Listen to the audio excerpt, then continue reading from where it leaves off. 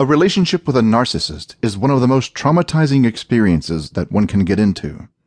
It is similar to the trauma that a child experiences when he or she feels helpless at the hands of an abusive partner. A person who suffers at the hand of a narcissistic partner can quickly begin to lose his or her own grasp on reality.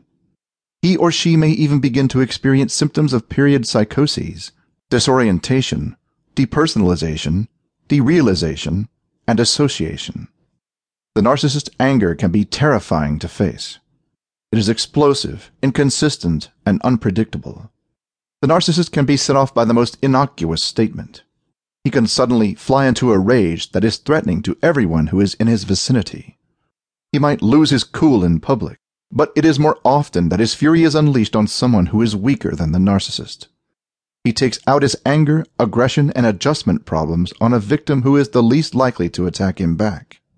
The narcissist doesn't pick on anyone his own size, because he is afraid of someone else humiliating him. He is also fearful of authority figures, even when he claims not to be.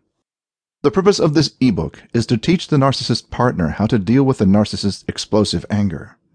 It seeks to explain how and why the narcissist unleashes his anger on other people. It describes the risks that are prevalent when a narcissist loses control.